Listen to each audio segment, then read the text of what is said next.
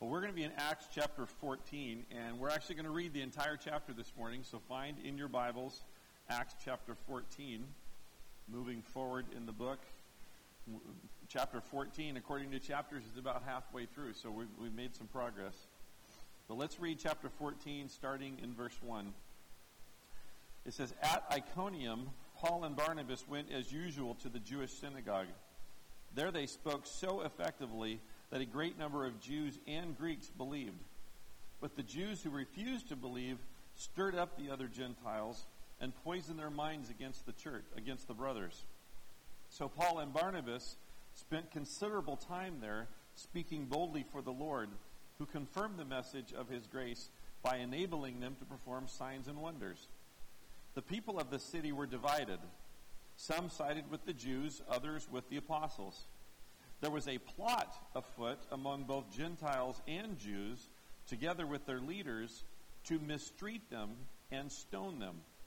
But they found out about it and fled to the Lycaonian cities of Lystra and Derbe, and to the surrounding country, where they continued to preach the gospel.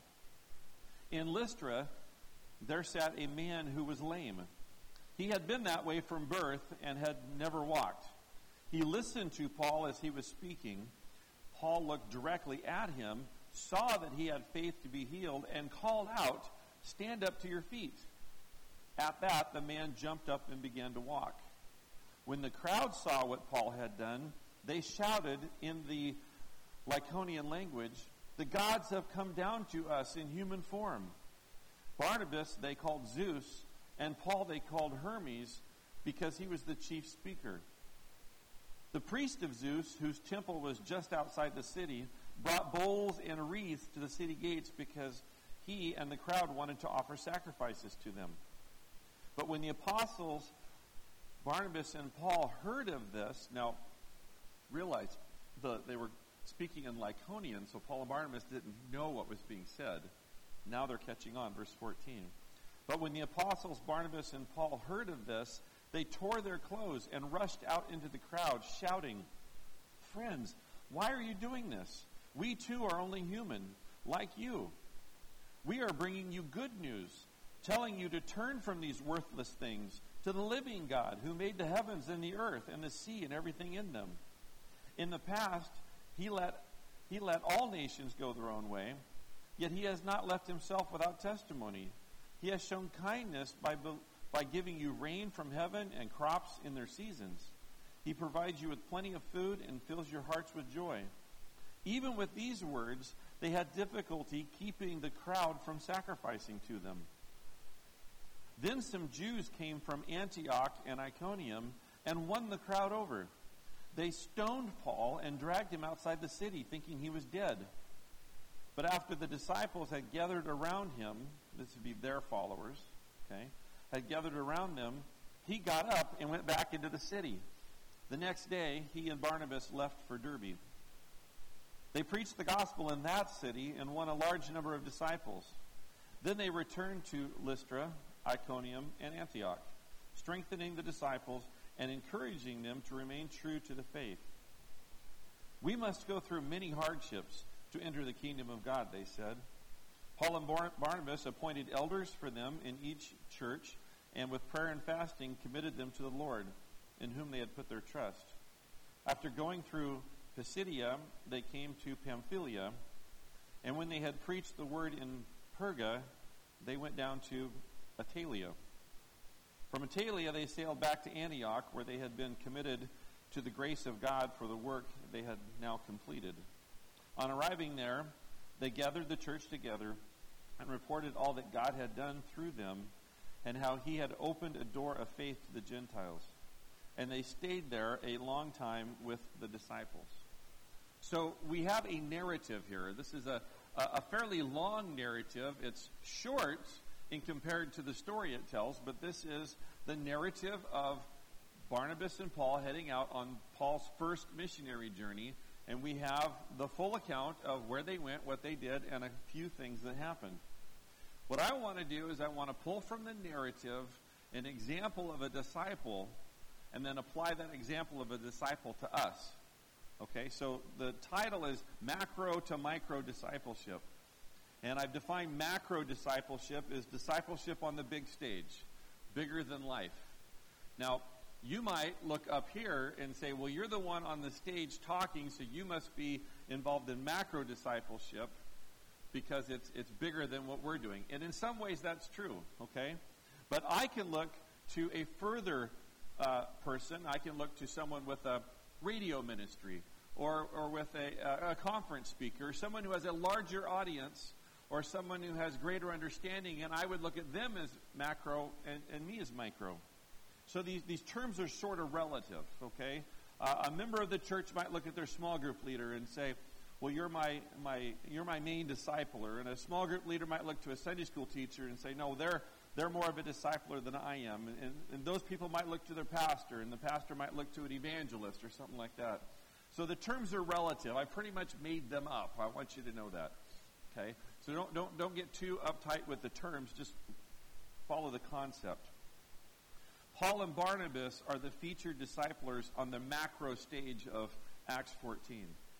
They are going out in a big way to a huge audience covering geographical territory. Therefore, this is a big stage discipleship program they're involved in. And I want to identify their discipleship, the marks of their discipleship, and then I want to bring that right back down to you and I who live in Cathlamet, Washington, and attend Heritage Bible Church. So let's look at that macro discipleship. And I'm going to refer back a lot to what we read. Only a few times will I actually take you to a passage because it should be in your memory. It wasn't that hard to comprehend. So number one, as disciplers, they use their spiritual gifts. Okay, they use their spiritual gifts and spiritual growths, Groths, to minister to and serve others.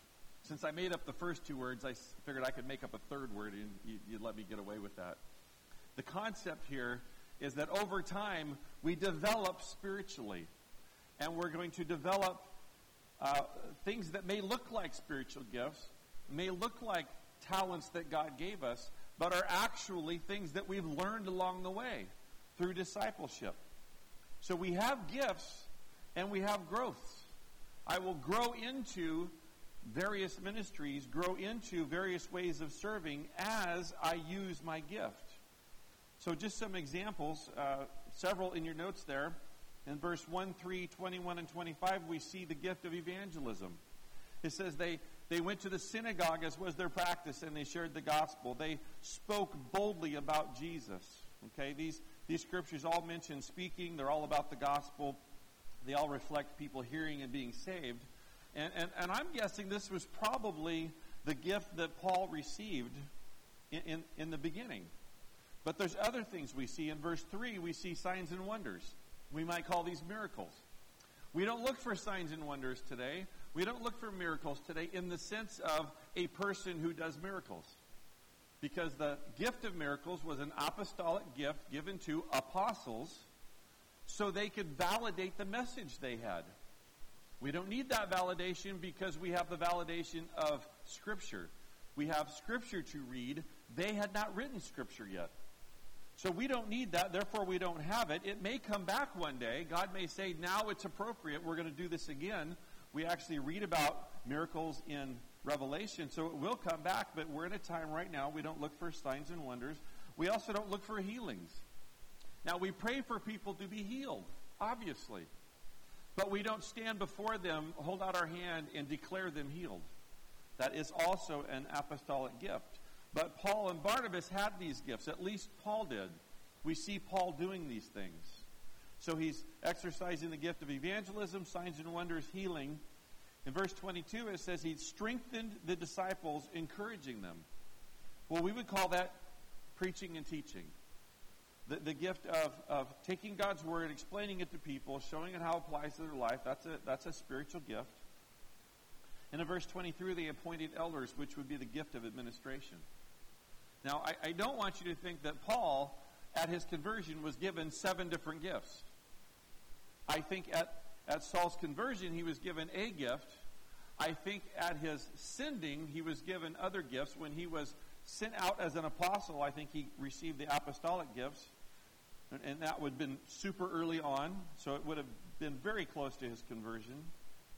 But I think he learned how to teach and preach, and I think he learned how to be an administrator. So H in your notes, spiritual gifts are the beginning of our ministry, not our goal. A lot of times we have this goal of, I need to figure out what my spiritual gift is, then I can do my spiritual gift, then I'm doing everything God wants me to do. Not true.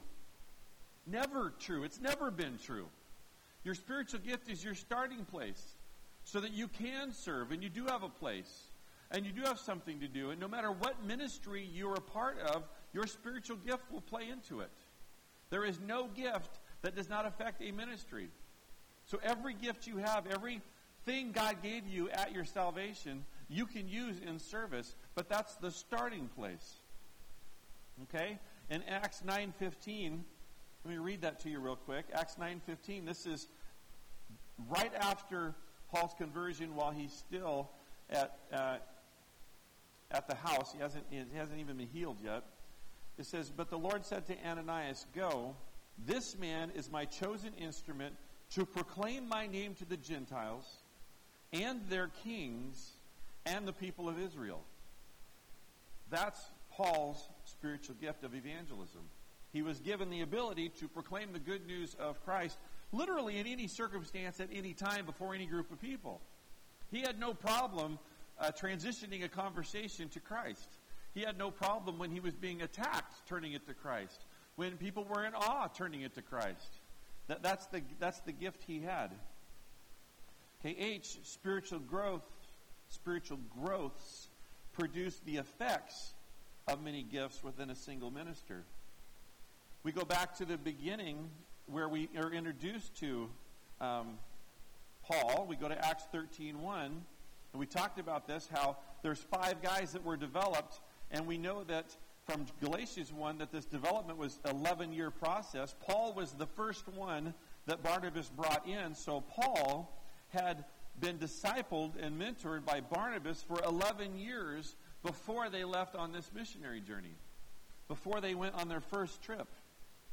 So for 11 years, Barnabas taught Paul how to preach and teach, how to administer, do administration, and many other things. He learned how to lead people.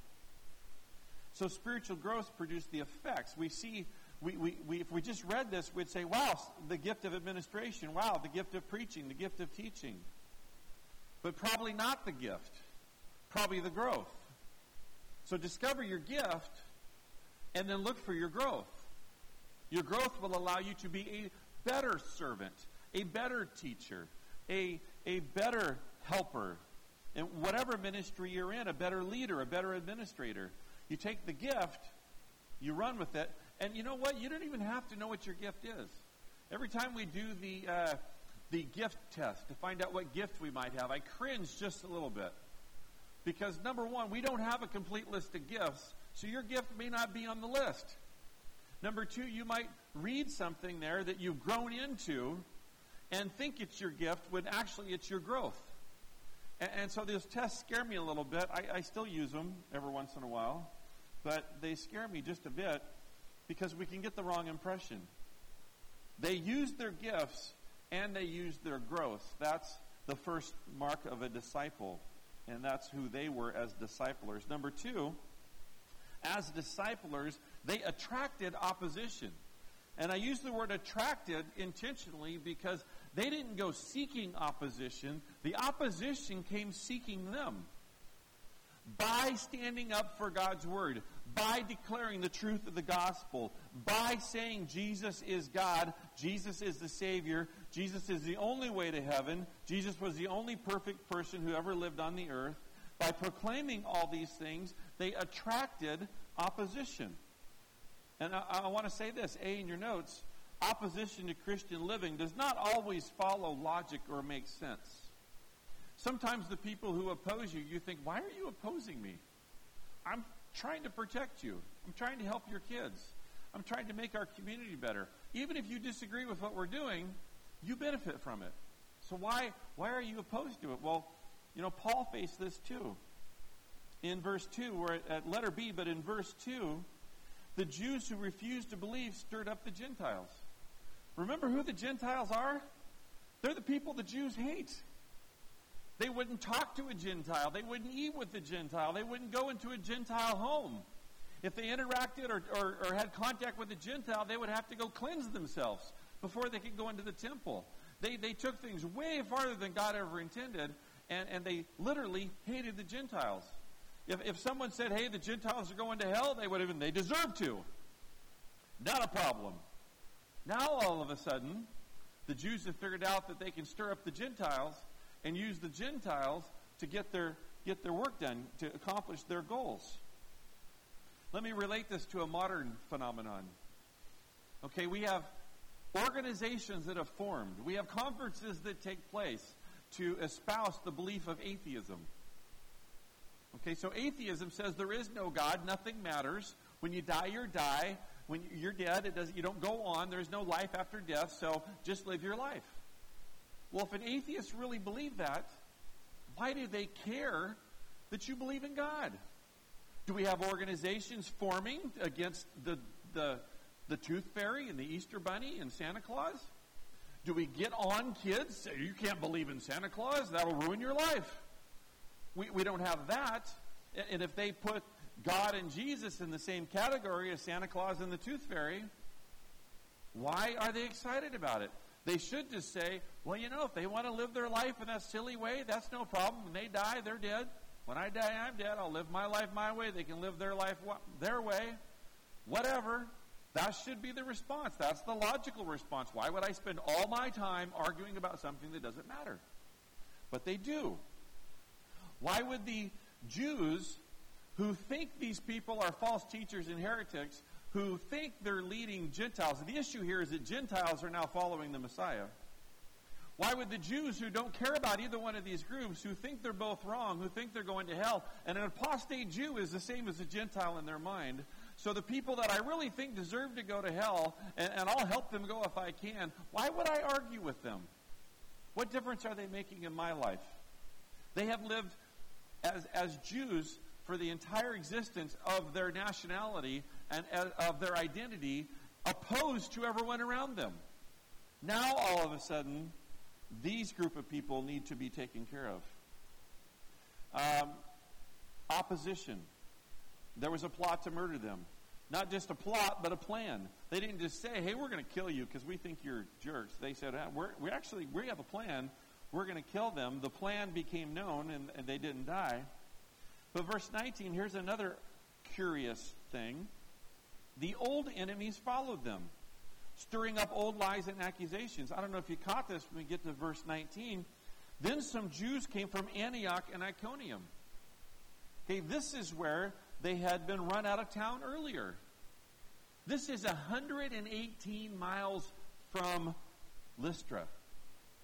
These Jews who found out where Paul and Barnabas went after leaving town, they went to Lystra. These Jews took vacation, I guess, to go to Lystra for the sole purpose of showing up into town and getting in the way of their ministry and saying, you don't need to be a part of this.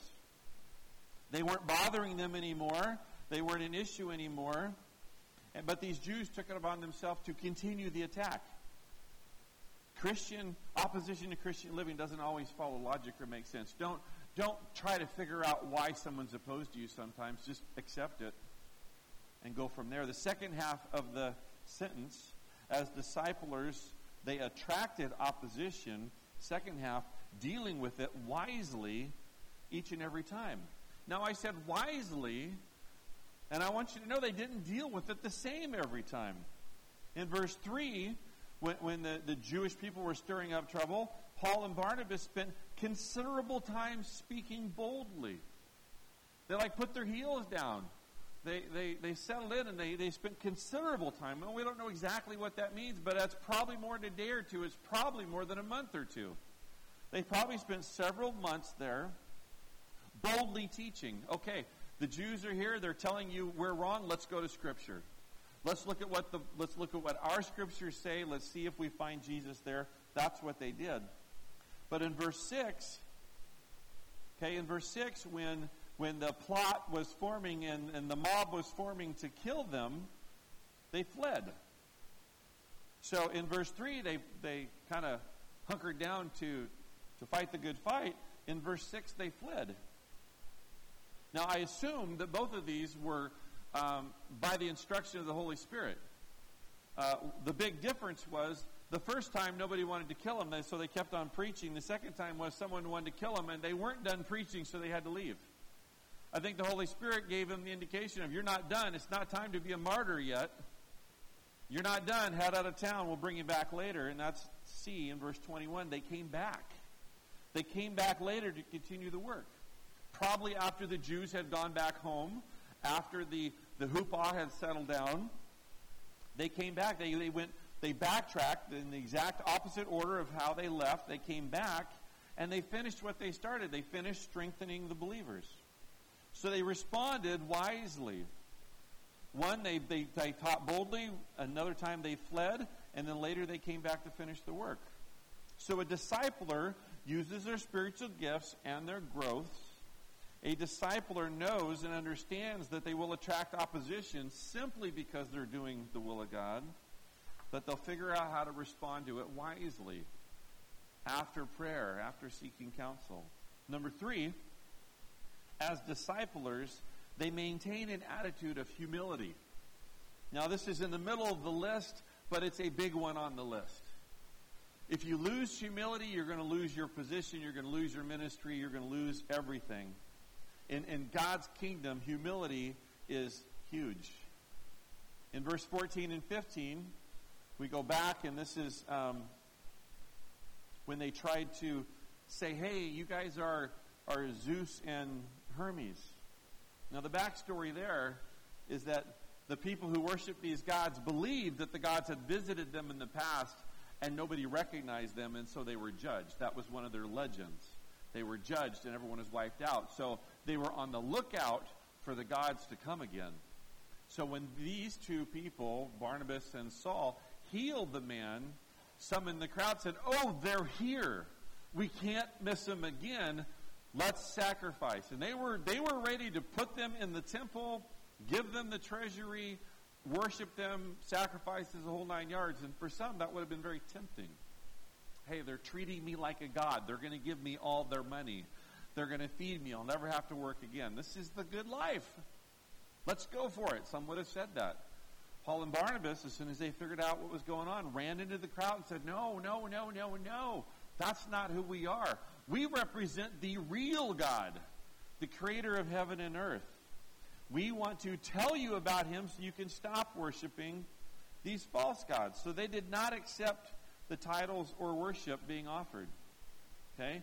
Verse 27, when they got all the way back, they went to the church that sent them and they reported to the church. So they were accountable to the people who sent them off. That's humility. They came and said, we need to tell you what we did. We need to tell you how your money was spent. We need to tell you the success and the failures. So they reported. And verse 27, super important, it says, on arriving there, they gathered the church together and reported all that God had done through them. All that God had done through them, and how he had opened the door of faith to the Gentiles. They didn't go, oh man, when we got there, it was so great. I gave this speech. It was such a good speech. Like hundreds of people got saved. You wouldn't believe it. They carried me out like I was like a marathon champion. No, they said, you know what? God opened doors. We stepped through them. We were his tools. This is what God did. All that God had done through them. So they maintained this humility. They gave glory to God for their success. Number 4, as disciplers, they endured hardship and setbacks. Remember the opposition that was attracted to them? Well, they also endured hardship and setbacks.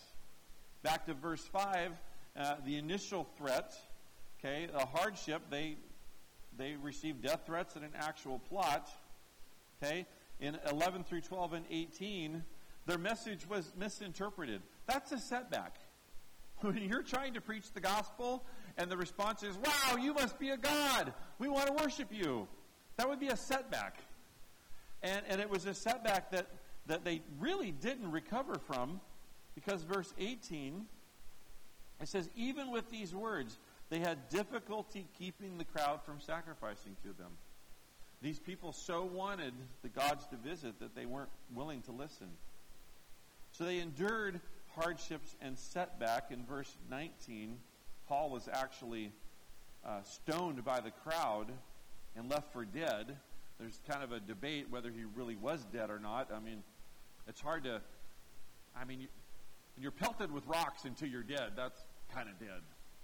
But they dragged him off and left him outside the city. Okay? But the second half, as disciplers, they endured hardship, but did not give up. In verse 6 and 21, they left Iconium, but returned. When they fled, they still didn't give up. They returned, and they probably thought the whole time they were gone, what are we going to do when we get back? How are we going to reach these people? How are we going to help the church? And then verse 20, after being stoned by the people, Paul got up and went back. We get like one verse on this. One verse. They stone him to death.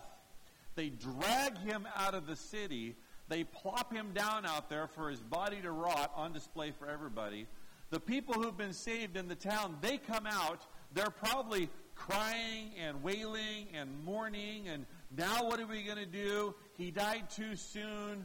How did God let this happen? All the natural emotions and responses, they're gathering around.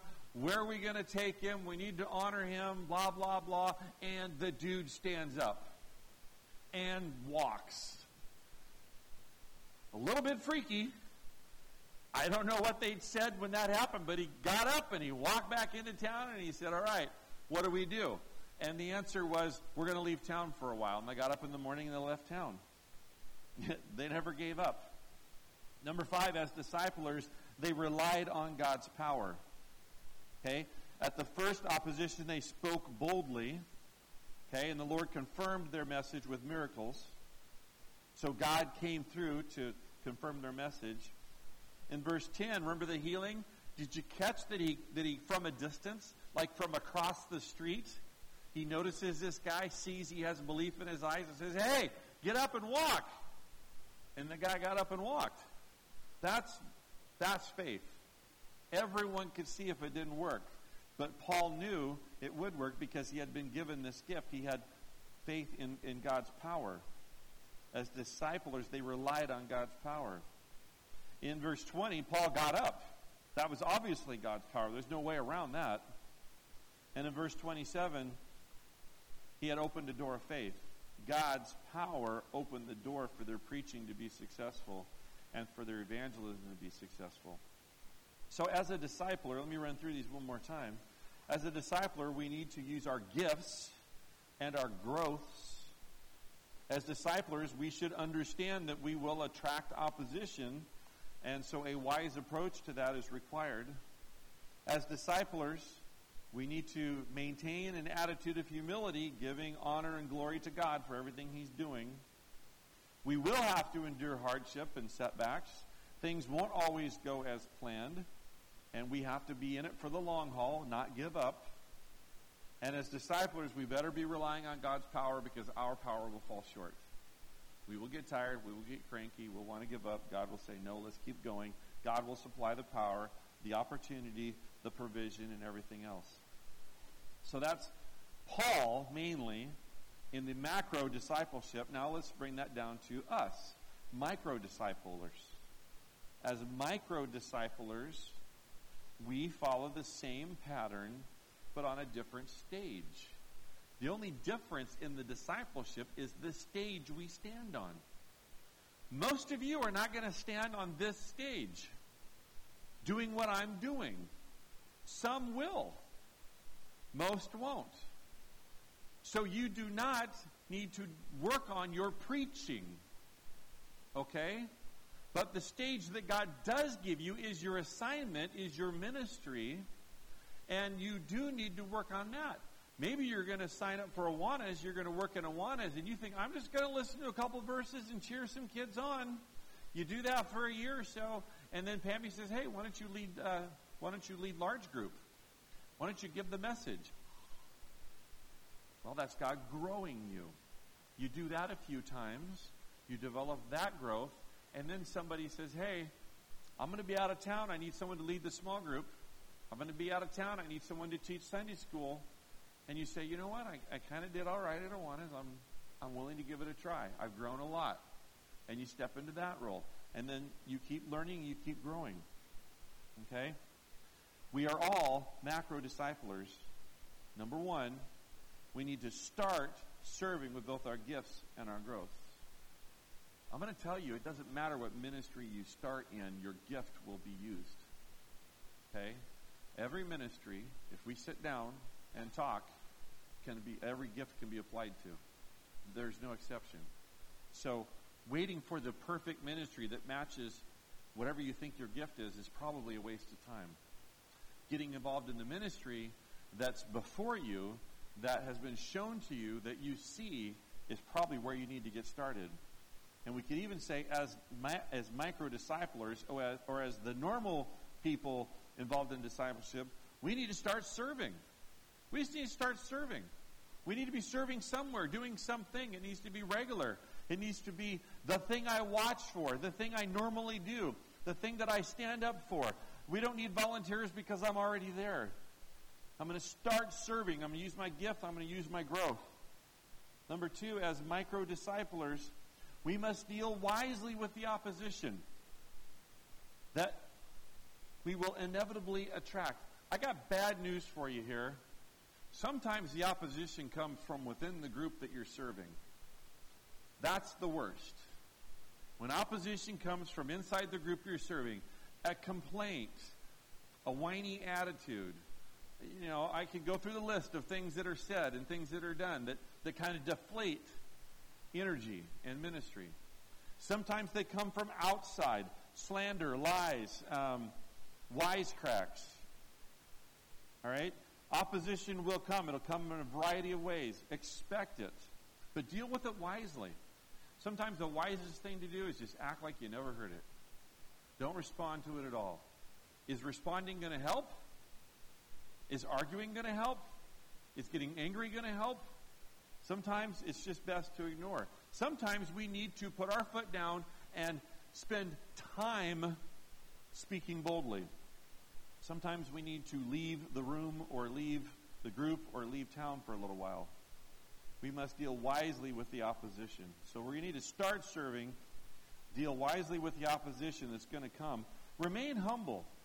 You know, sometimes the opposition has a point. I hate that. Sometimes the opposition has a point. They may not come at you very nicely. They may miss the mark in how they're delivering it, but sometimes they are delivering truth.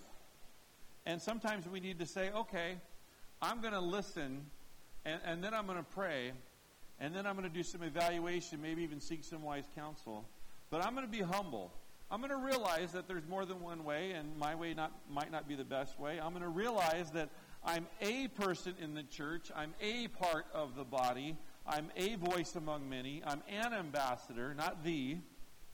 So I'm going to be humble. I'm going to give God glory. I'm going to always make sure that God gets credit for any good thing that He does through me, and I'm going to say it's through me, not because of me. And in that, I'm going to give praise, glory, and credit to Christ. So I got to get started. I got to be wise when the opposition comes, and it will. I need to be humble through the whole process. And number 4, we must face opposition and hardships with an attitude of perseverance. I'm not going to quit because somebody complained. I'm not going to quit because I had to make an adjustment. I'm not going to quit because someone else quit. I'm not going to give up. I'm going to seek God. Is this what God really wants? Did I misread the situation? No, this is what God wants. Then we're going to keep going. Okay, a discipler doesn't quit because there's opposition. If you quit because of opposition, don't bother starting, because there will be opposition. Worse yet, there will be disappointment. The people that you're discipling will disappoint you. I promise you, and I guarantee it. They will disappoint you at some point in time. Every person that has discipled you has been disappointed by you sometime in the past. I guarantee it. You may not have seen it. You may have missed it, but they were disappointed because you didn't get the point. You didn't get the message. You didn't make the change. This will happen, but don't give up. God's timeline is different than your timeline. His way of working is different than your way of working. And his success rate is much higher than yours and mine. So let's give God time to be God. Let's not give up just because there's opposition, hardships, and disappointments.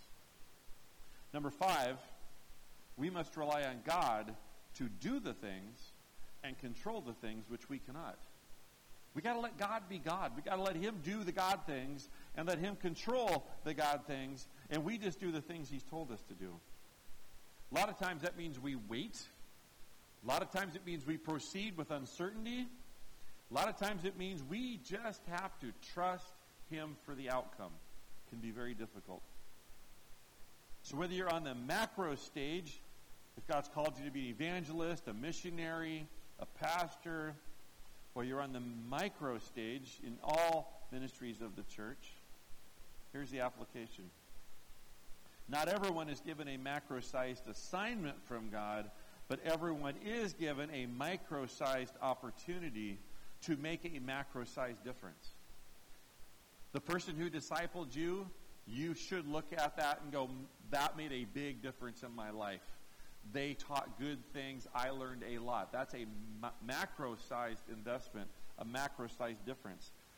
Your micro-sized ministry can make a macro-sized difference in someone's life, and you may not even know it. Never discount any ministry in the church, even if the ministry never requires a spoken word. Even the person who's in the background that you don't know about. Every ministry makes a difference. And God weaves the micro into the macro all the time. And number 2, all ministry, all studies, and all service is at some level the work of a discipler. Please don't think that a disciple must always be speaking at some point in time. Many will lead by example. Many are on a team of disciples. There's one mouth, and there's 2 hands and 2 feet, and a bunch of other parts that help get the work done. Sometimes the mouth can't speak unless the hands are doing their work, and the feet are doing their work. Every ministry, every study that's done, every act of service is at some level the work of a discipler. That's why we can say everybody needs to be a disciple. A disciple takes in, and a disciple gives out. If you're only taking in, you're a sponge, and sponge left to themselves starts to stink and decay. Nobody wants an old sponge laying around very long, right? They're gross. And if all you do is take in, you're a sponge. If all you do is give out, then you're that resounding gong that drives everybody crazy. You're the dripping faucet that nobody wants to be around. If all you do is give out, you're repeating yourself all the time. You're just saying it over and over again. You're a one-song band because you're not bringing anything new to then give out. A disciple takes in and gives out. I'm bringing in over here from somebody else, and I'm giving out over here to somebody else. It's a 3-person process. And so I need to be taking in, and I need to be giving out. If I'm not doing both, I'm not doing what I'm supposed to be doing. Whether it's on the macro stage or the micro stage, God is looking for disciples. And he wants us to do what disciples do. So I'm going to pray, and I'm going to ask that he help us do that. Father, thank you that you gave us a system where we can remain fresh like running water, because we're always receiving and we're always giving. That's the system you set up. And I pray that we can embrace that we will be looking for others to invest in us. We'll be paying attention to those who are investing in us. We'll be learning from our mentors, learning from those who are wise, learning from those who've gone before us. And we'll also be giving to those who are coming behind us. That we will share our wisdom and the things we've learned, so others don't have to learn the same lesson the same way we did. They can learn it from us. And that process produces freshness across the board. That freshness keeps the Holy Spirit alive and active in our hearts and produces joy and peace and the other fruits of the Spirit. And it allows us to do ministry. It's the key factor in us being who you want us to be as a church. So, Father, thank you for the system, but please help us to be involved. Help us not to be a rock sitting in the middle or a leaf floating by, but help us to be part of the stream that flows. And I pray that you'll guide us in the process. And when we come to ministry, when you show us our platform, help us to get on and get moving and to use our gifts and to use our growth to serve you. And I just can't wait to see what you're going to do with us as we accomplish that goal. Thank you so much for those who have gotten on board and who are doing this, but there's always more. There's always a greater discipleship experience. Help us to find it. In Jesus' name I pray. Amen.